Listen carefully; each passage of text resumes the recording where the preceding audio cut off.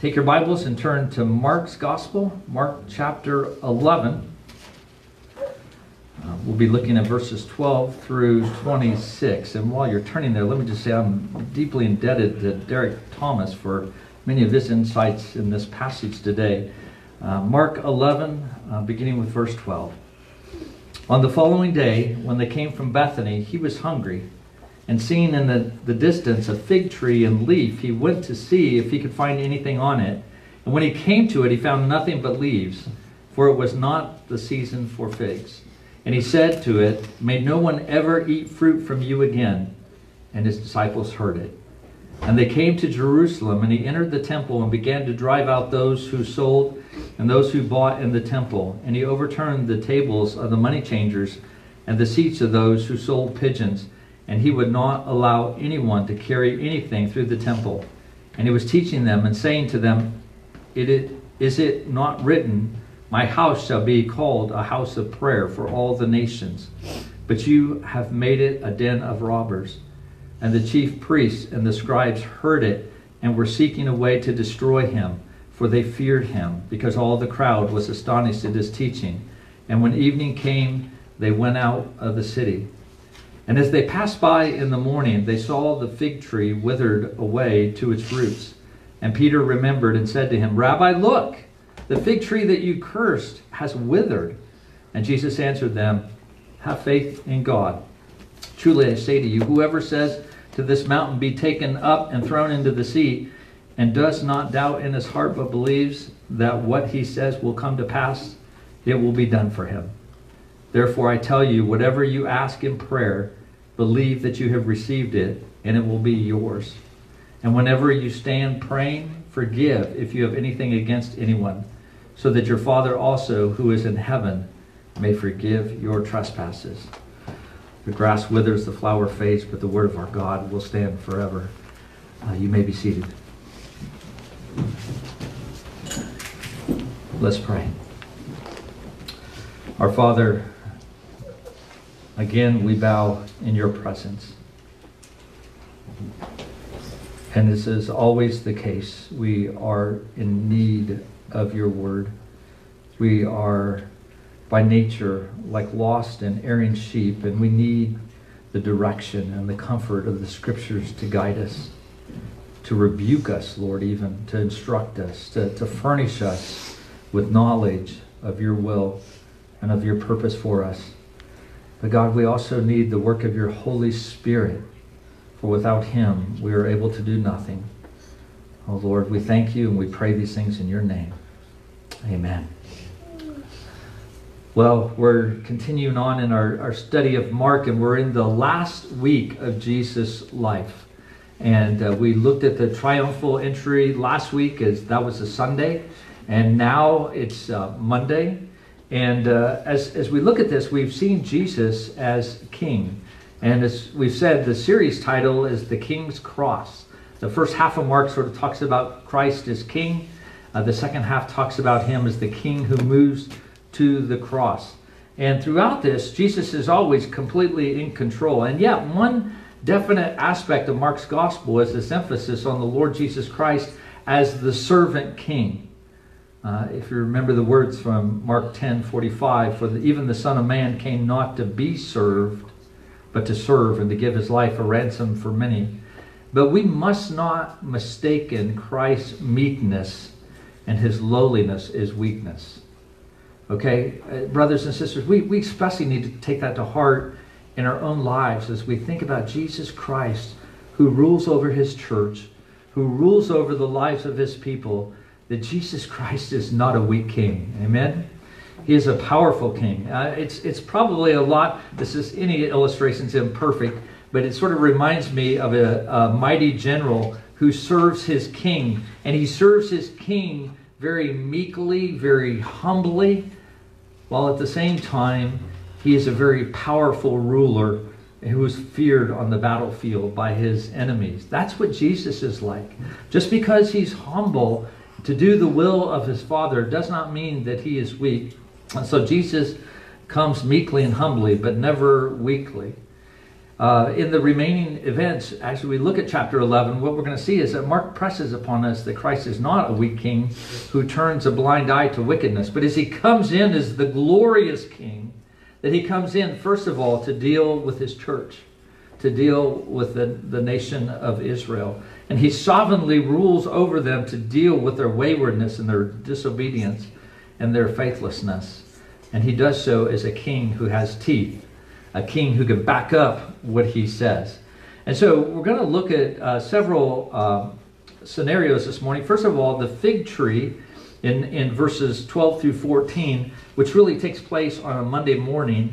And then Jesus goes on into the temple in verses 15 through 19 and has the cleansing of the temple. But then again, on the next morning, on Tuesday morning, then Christ then addresses the tree again, which helps us to see in this structure that the fig tree and the cleansing of the temple are tied together. They're ideas that are tied together. And so I want us to look at those this morning. First of all, the cursing of the fig tree in verses 12 through 14. The text tells us that Jesus is hungry. He's making the 2-mile trip from Bethany to Jerusalem, and he sees a fig tree in the distance. And it's really, the text tells us, it's really too early in the year for figs. You know, this is springtime, probably March, April, and figs don't come till I think it's August or September. So it's a little early, but the tree has leaves on it. And one of the things about fig trees, and I've learned a lot more about fig trees this week than I ever knew about fig trees, but from what I understand, that fig trees, when they have leaves on them, that's a sign that there's fruit. And so even though it was early for figs, there would have been some kind of fruit just by looking at the leaves. And so when Jesus sees the leaves, he expects that there should be fruit. But the reality is, there is none. And so Jesus, seeing this fig tree as really just a perfect illustration of the condition of Israel's heart, that they are full of leaves, full of religious works, which would suggest that there would be spiritual fruit. But the reality is, there was none. And so he uses this fig tree as sort of an object lesson for where his people are. Now, it's interesting that he uses the fig tree not just because it fits so well what the scenario is, but if you look at the Old Testament, God oftentimes speaks of his people as the vine, or he'll talk about them as a fig tree, especially as he's speaking through his prophets, through Isaiah, through Hosea, through others. He uses this imagery of a fig tree. And what an appropriate imagery, as Israel's just like this fig tree. It's sprouting leaves of good works, but bearing no fruit of repentance before the Lord. It's the reality of saying one thing and yet doing another thing. It's that idea of hypocrisy that Jesus sees even in his people. It reminds me of a story I heard about Billy Graham, and he was on board an airplane, and there was this man on the airplane who was being rather difficult and unruly because, as the way the story was told to me, because they thought he was drunk. And so the stewardess, the flight attendant, was telling this man in no uncertain terms that he needed to sit down. So finally he listened to her and he turned around to sit down, and he noticed that behind him was Billy Graham. And so he sticks out his hands to Billy Graham to shake his hands, and he goes, "So good to meet you." He goes, "You changed my life 10 years ago." Well, you look at that and you go, well, the man may say that there was a change, but there was no fruit to show that a change had taken place. And so it's the same with Jesus and the fig tree.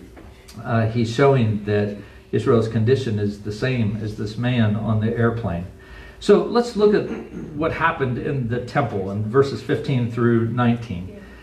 Jesus leaves the fig tree and enters into Jerusalem, and specifically he goes into the temple. Now you have to understand, this is the third temple. Okay, remember Solomon was the first one to build the temple. Before that, kids, there was what? The tabernacle, right? It was a tent.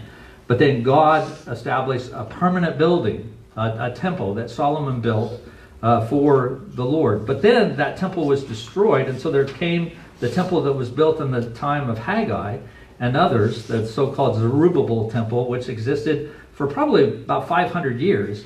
But as the time got closer to the birth of Christ, that temple was, that temple was in great disrepair. And so Herod the Great, who died in 4 BC, began a monumental building project to sort of renovate the temple and to make it glorious. And it was a magnificent structure, gigantic architectural design. The size and dimensions of Herod's temple was very impressive. And it was made up, as the temple always is, by God's design, with 4 parts. There's the court of the Gentiles, which is the outer part. And in the current temple, as we're reading about in our text today, it measured about 500 by 325 yards, not feet, but yards. Now, as I sort of looked that up this week, that would be about 35 acres was the outer court. Does that give you an idea of the massiveness of this court? Well, and in this court, there were these columns, kids, there were these pillars that were like 35 feet high. That would be, 3 stories high. And they were so massive that, according to Josephus, the Jewish historian, that 3 men would have to put their hands together and hold hands in order to put their arms all the way around these pillars. They were that massive. And so there was that outer court. But then there were 3 other courts: the court of women, where the women could worship; the court of Israel, where only circumcised men could worship; and then the Holy of Holies, where only the high priest could minister. And in this 35 acres of this outer court is where large groups of people would gather on the Passover. And that's what Jesus is coming into in our story today as we come in. And Josephus, and sometimes Josephus, I think, sort of exaggerates a little bit from some of the things that I have read. But if he is accurate, he estimates that there were about 2 million people in that outer court. So you can imagine the hustle and the bustle that was taking place.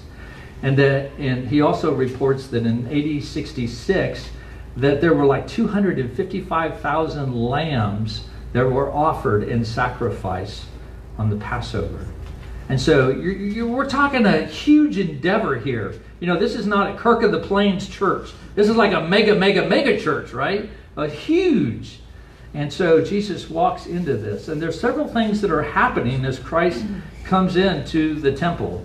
First of all, there is the Jews who would be buying sacrifices to offer.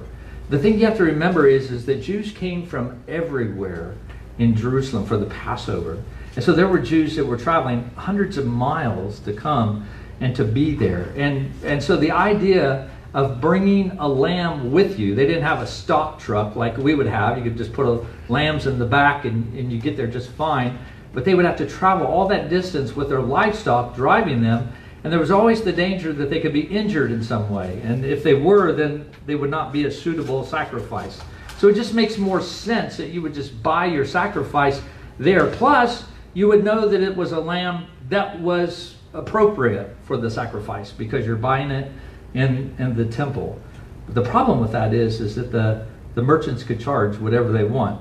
So you can only imagine the price gouging that was taking place. Now, I'm not a hot dog eater or anything like that, and I really don't go to a lot of baseball games, but so maybe my numbers are off here a little bit. But imagine if you went to a baseball game and you wanted to buy a hot dog. It may cost you about $10. I don't know. The same hot dog at home you could cook for 50 cents. Okay, but it cost you $10 at a baseball game. So it could have been something sort of like that, where there was just this price gouging that was going on. So that was one dimension that was happening. The other thing that was happening in the temple at that time is that the people had to pay the temple tax. If you remember from the Old Testament, that God required each Jewish male 30 years or older to pay a half a shekel in temple tax. And just to give you an idea here again of just the massive amount of money that was paid to the temple, and of course the temple would require a lot of upkeep, so you would need this kind of money and stuff. But as I was reading this week, it's recorded that when Jerusalem was ransacked in the middle of the 1st century, that the amount of money that the Romans took from the temple was equivalent to, in today's currency, to $10 million. Okay, so you're talking about a massive amount of traffic that's going through there. And so this temple tax had to be paid, but the problem is you couldn't just pay it with any money. You couldn't just bring your money and pay the temple tax.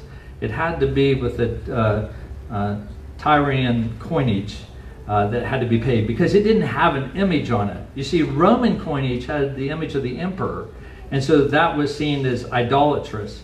And so for the merchants, they would have this Tyrian coinage, which then you could exchange. Of course, there's just a little exchange rate that you have to pay for that, as well. So the merchants could come out smelling pretty nice, they sort of a gold mine for them. So anyway, it's into that scenario that we read in verse 15, and he, that is Jesus, began to drive out those who sold and those who bought in the temple, and he overturned the tables of the money changers and the seats of those who sold pigeons. And he would not allow anyone to carry anything through the temple.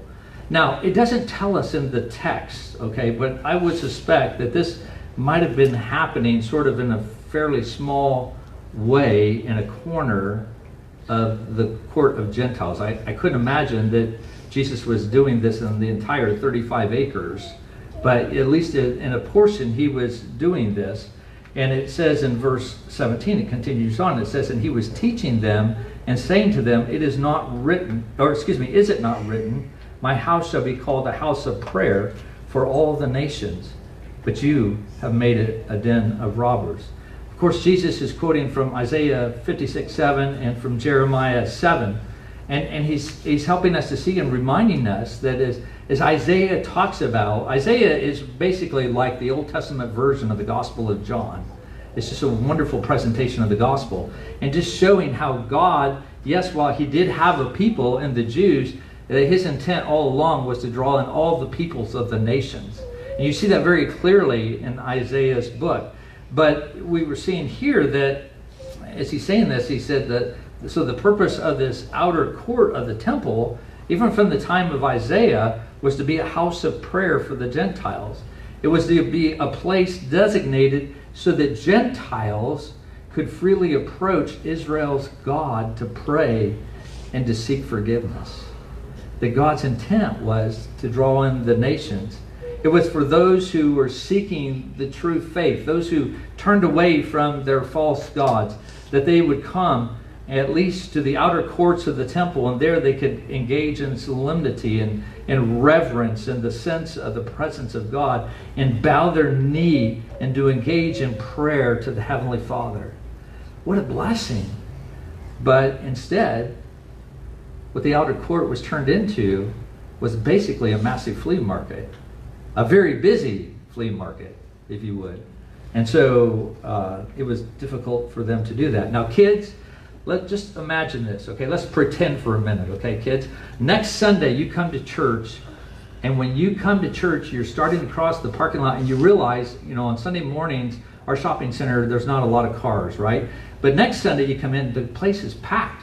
Matter of fact, you have to park out there by the bank, or you have to park in the McDonald's parking lot, and you have to walk because there's so many people, and you're wondering, where are all these people coming from? And then you come in and you realize that our sanctuary has been turned into a huge garage sale. Instead of chairs, there's tables everywhere. And there's electronics, and there's clothes, and there's household items, and there's toys, which that's sort of cool. But anyway, you come in, and there's just people going through all this stuff. And people are looking through everything. Now, kids, let me ask you, if that was true, all the chairs were torn down, how easy would it be to have church? Not very easy, would it? Okay? It wouldn't be easy at all, nor would it be something that would be honoring to God. And yet that's what was sort of taking place on a much larger scale in this account of Christ. Well, the holiness of Jesus takes over, and the true Lamb of God becomes the Lion of the tribe of Judah.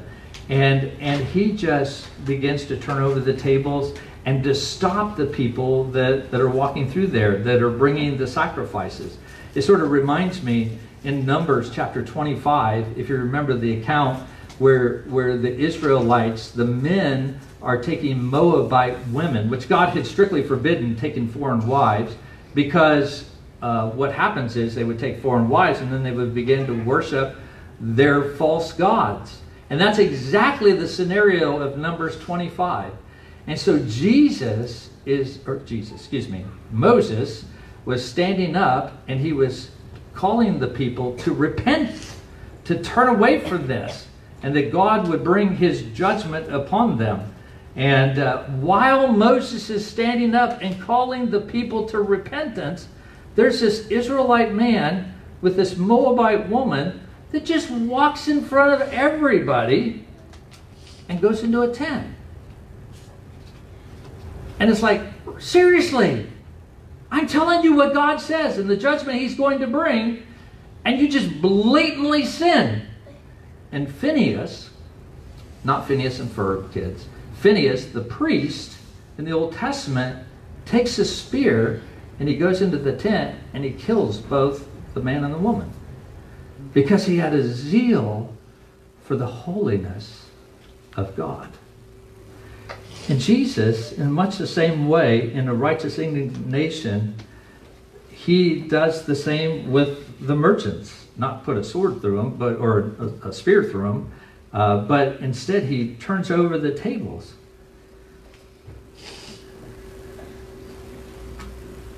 You know, and I just think about this and the times in which we live, brothers and sisters, and the Church of Jesus Christ in the 21st century.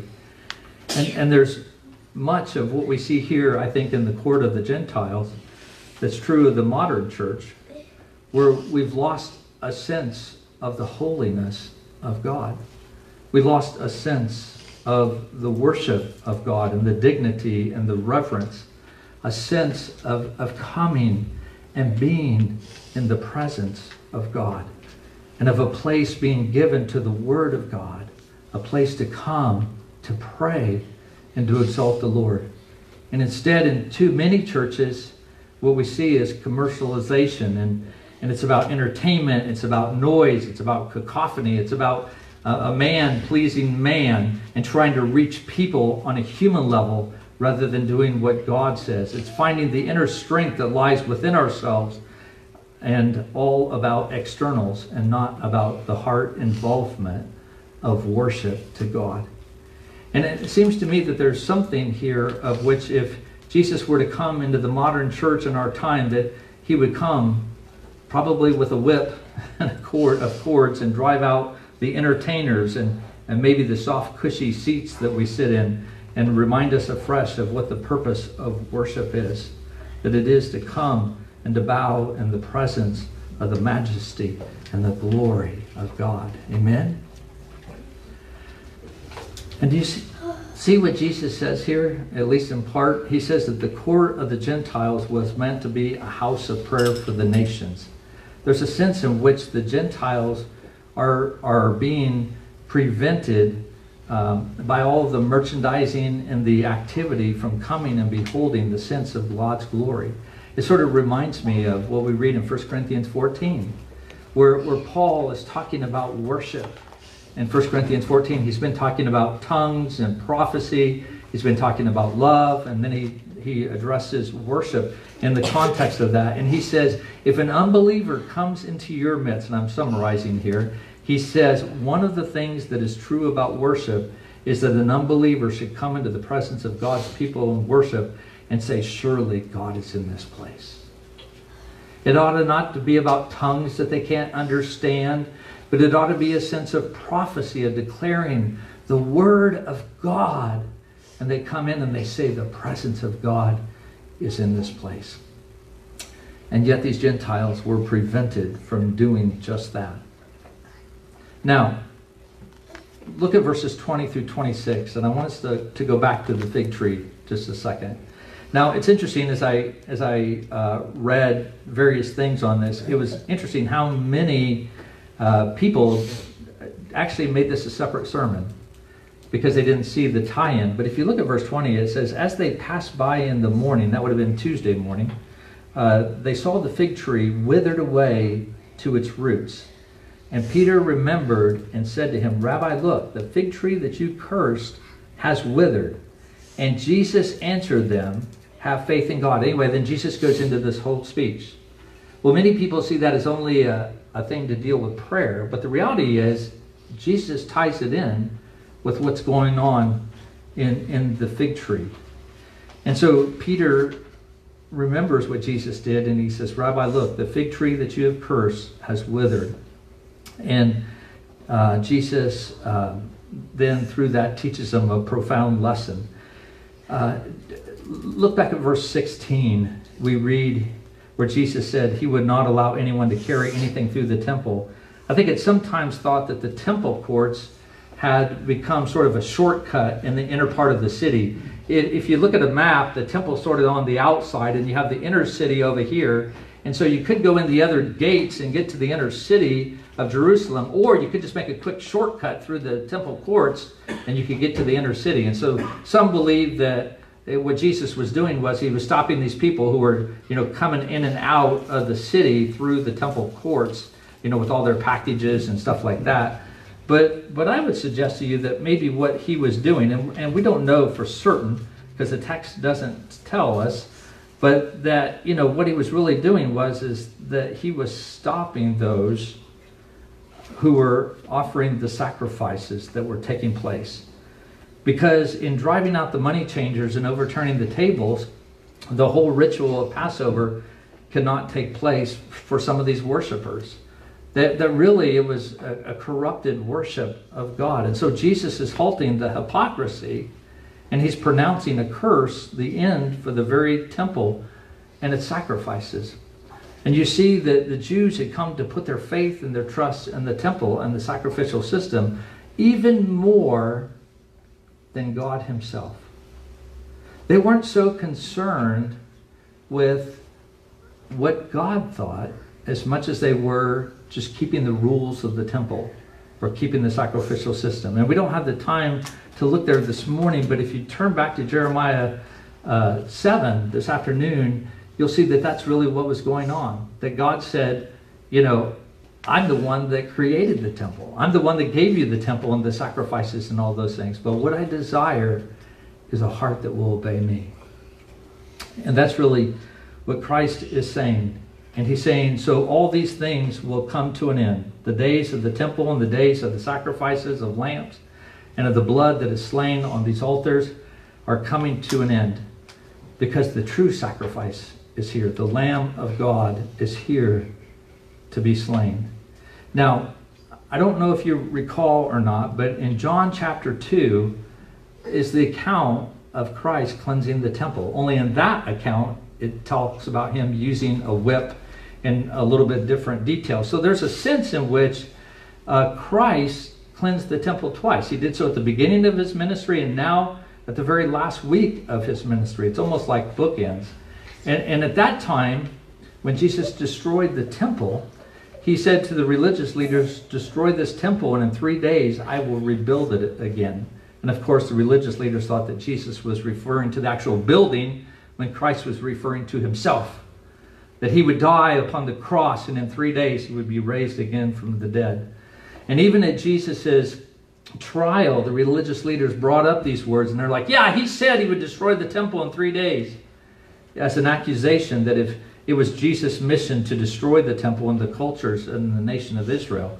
And I think in a sense that was true because in AD 70, the Romans did come in and they took over Jerusalem. They destroyed the temple and the temple was never rebuilt. The sacrifices, the ritual of the temple worship was all done away with. But part of that is because Jesus has come as the fulfillment of that. As we saw as we looked through the book of Hebrews, that he is the Lamb. He is the priest. He is the sacrifice that has been made. So all of this has pointed to him. And so here Jesus is by the fig tree that's now withered from its very root, showing that the judgment that God will bring is complete. And he is saying Israel's days are finished. And the true Israel is to emerge, the Israel which is Christ. And the Israel which is Christ's people, Jew and Gentile, who have faith in Jesus Christ, the Israel of God. And it seems as though Jesus is saying that the true religion is approaching God through faith in Jesus Christ. That's what we see as we look at this section that is on prayer, where Jesus answers Peter, and he said, have faith in God, verse 22. There are some surprising things, you see, that's going to happen in the life of these disciples, things that they're not going to understand, where Christ is going to be nailed to a tree and killed and buried, but he'll rise again from the dead, and he is calling them to have faith in God, which he's saying to his disciples. And now, as though two examples of the kind of fruit, then he begins to talk about the fruit that was missing in the temple. He says, but this is the fruit that is to be in your life as Christians as a result of faith in me. First one is that you should have the fruit of prayer. You should have the fruit of prayer. And he's talking about prayer with great faith, a prayer that moves mountains, of taking things up and casting them into the sea. It is, if you would say, believing prayer, asking God, trusting that he will do those things. Now, Jesus, just to clarify here, this is not name it, claim it prayer, okay? This is not like, Lord, give me a new Mercedes-Benz, and boom, the Lord provides a Mercedes-Benz. It's not that kind of prayer, okay? But if you look at verse 23, he says, truly I say to you, whoever says to this mountain, be taken up and thrown into the sea, and does not doubt in his heart, but believes that what he says will come to pass. You see, what he's saying is that what he says, what God says, will come to pass. That we must believe the promises that God has given in his word. And so it is a sense where, as Christians, it is a faith to pray to him, thy kingdom come, thy will be done on earth as it is in heaven. It's the best prayer is, Lord, not my will, but thy will be done. And so, yes, it's praying according to the will of God. He said to believe that every promise of God is true. But second of all, he says it is a fruit that has a forgiving heart as well. A willingness to forgive other people that otherwise would be an impediment to your prayers.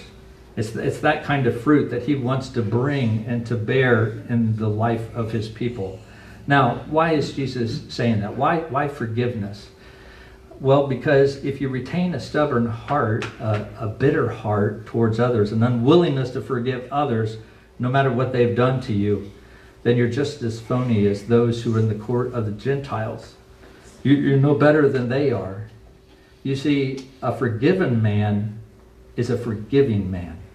Let me say that again. A forgiven man is a forgiving man.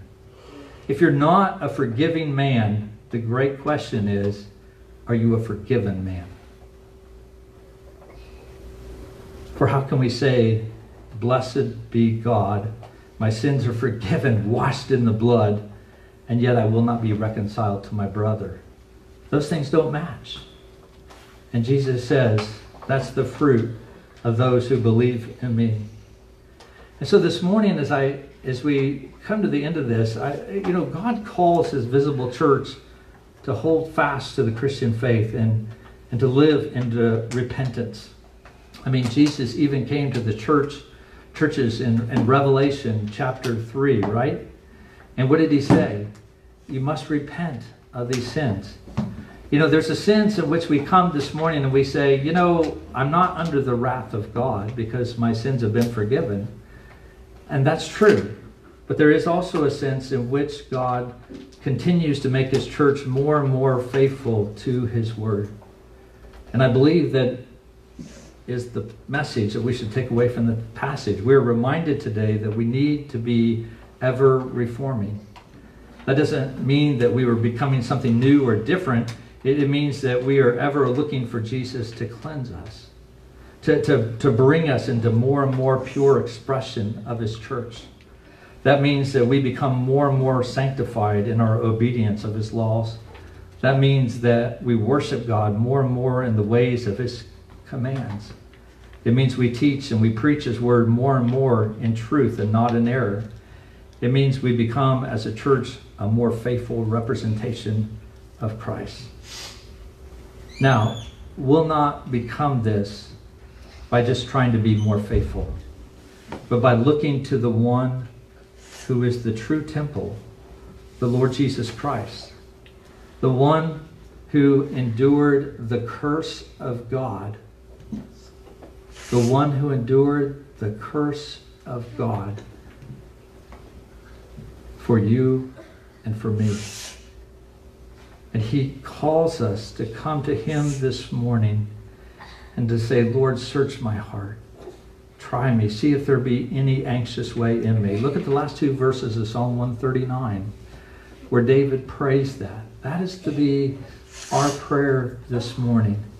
And as we see the hypocrisy in our hearts, as we see those things in our lives that don't match up to what it means to have faith in Christ, rather than saying, Lord, I need to do better, it is to come to the one who has become a curse so that we could have the righteousness of Christ. And it is to him that we come and pray for the Spirit of God to work in us.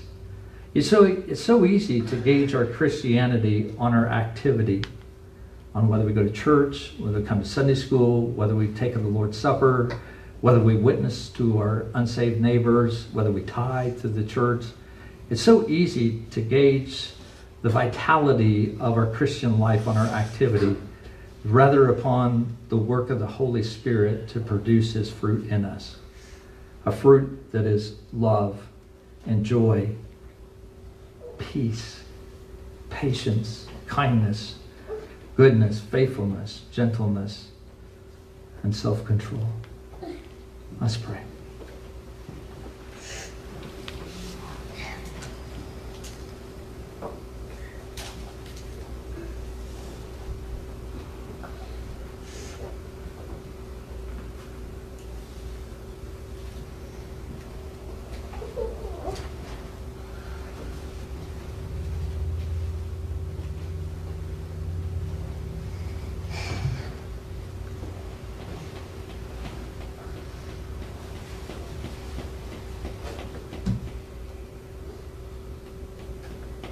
Oh Lord, we thank you so much that as we come to this morning for the word that you have given to us, to know that you are the righteous King, before whom all will stand one day and give an account for their lives.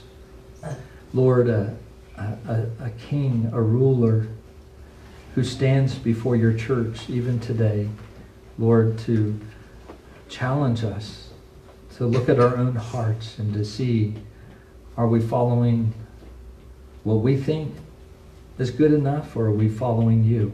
I mean, I think of the church at Laodicea in Revelation 3 that thought that it was rich and it didn't need a thing. But Jesus said, you don't realize that you are wretched and miserable and poor and blind and naked. Jesus says to the church, you think you're doing well, but to the one who inspects you, you are found wanting. And so, Jesus, you graciously challenge that church to return to you. Lord, I pray for us this morning as well, that we would be a people that seeks to walk in holiness and righteousness. Oh Lord, that abhors the sin that just plagues us in our lives. And pray that this morning that we would turn to you, the one who not only endured the curse for us, but also in the one in whom we have been raised from the dead to newness of life. Oh, help us, oh God, to walk in your righteousness, to glory in who you are. We pray in your name.